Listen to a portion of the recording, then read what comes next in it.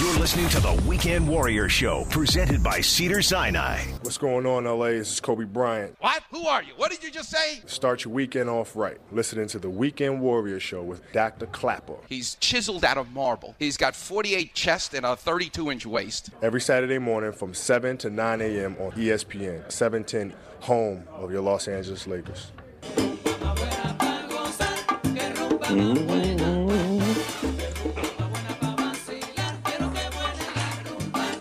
Welcome back, Weekend Warriors. You're listening to the bongo playing of Dandy Rodriguez. The song is Para Todo El Mundo, Rumba. It's fantastic. Welcome back to the show, the Weekend Warriors Show. The number is 877-710-ESPN. Last week I talked about the innovation where big tears in the rotator cuff. I do a lot of shoulder surgery. And that I did not have to open this particular patient's shoulder, which is what I've traditionally done in these massive big tears where a person comes to me with pain and they can't lift their arm up anymore.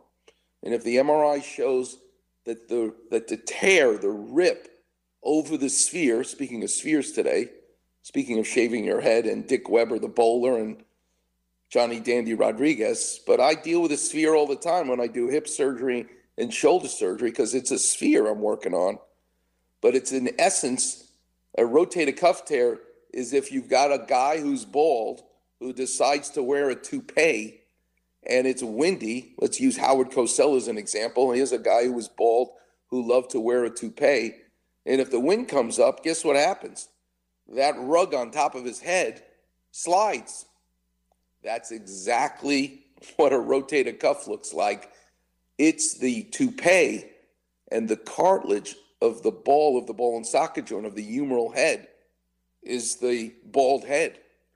And you don't want to see any scalp when you got a toupee on, right? But if it slides in the wind, are you going to come up with a better way to bolt the toupee to your head?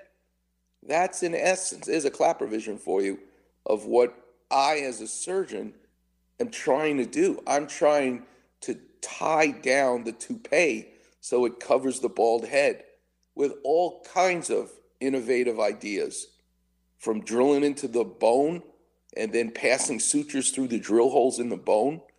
The problem with that is that the sharp edge of the bone would cause the sutures to tear and it would fail.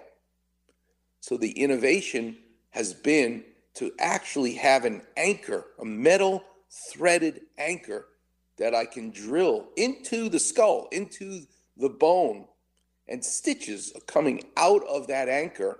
And all I have to do now is get an empty needle, pass those sutures through that needle, and very elegantly just pass the stitches through the toupee and tie it back down to the skull. And again, last week I talked about the innovation of this device from Arthrex called a swivel lock, invented by our very own Dr. Neil Elatrosh here in Los Angeles. But I did it again this week. I had another patient, and I said, I'm not opening his shoulder. I'm going to do this with the new technology. And it was such a joy. But it made me think, I need to teach the Weekend Warrior the fact that the rotator cuff, those four muscles that let you lift that arm of yours above your head, you don't wake up one day and boom, you've lost your rotator cuff. I mean, unless you get thrown off a motorcycle or fall off a ladder.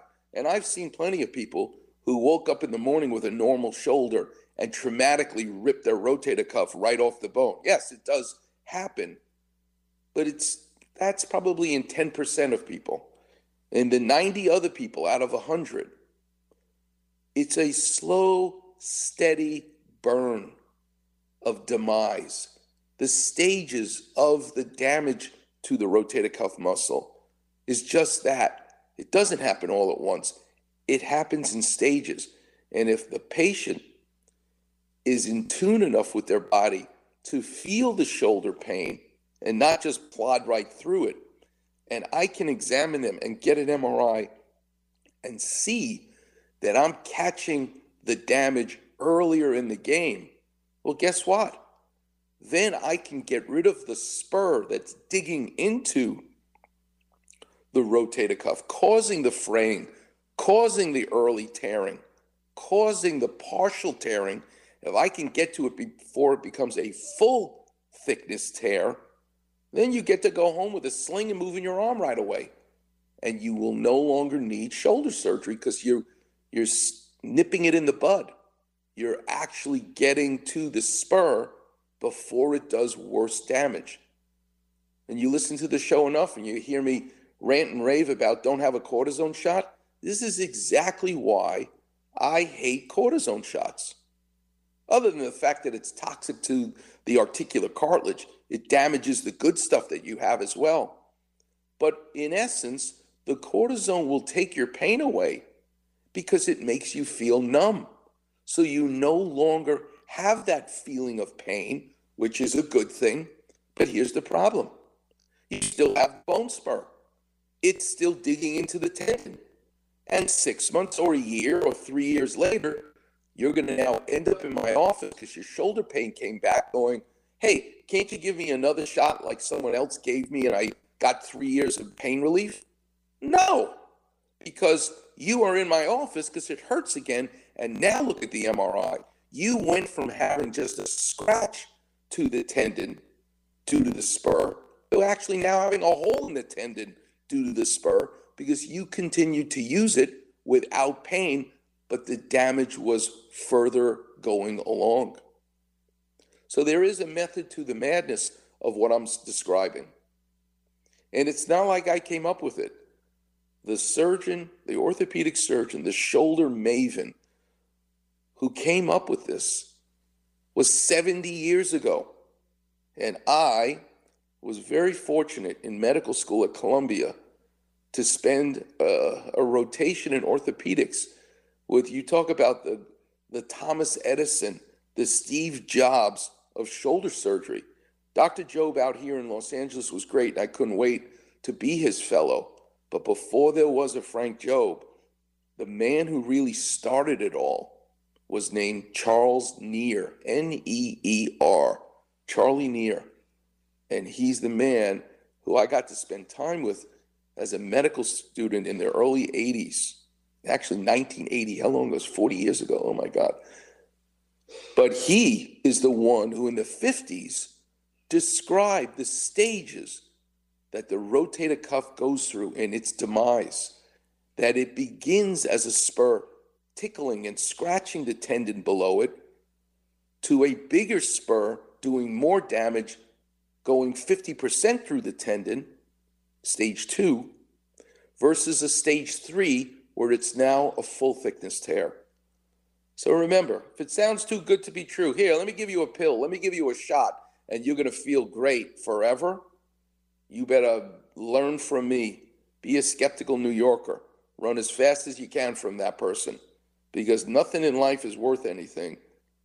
The quick fix usually ends up in disaster.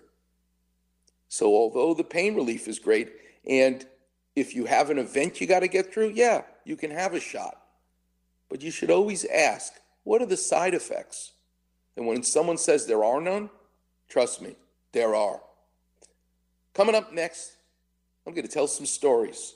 Stories of an innovation that Michael Jordan has led us all as we lose our hair to say, no, we're not going to take it anymore. I'm going to shave my head. The Kamenetsky brothers, 2 examples of that coming up after this show. But I have embraced the use of the head blade, and we'll get into controlling a sphere with your 2 hands and fingertips in art, in sports, and in surgery. Where else but the Weekend Warrior Show here on 710 ESPN.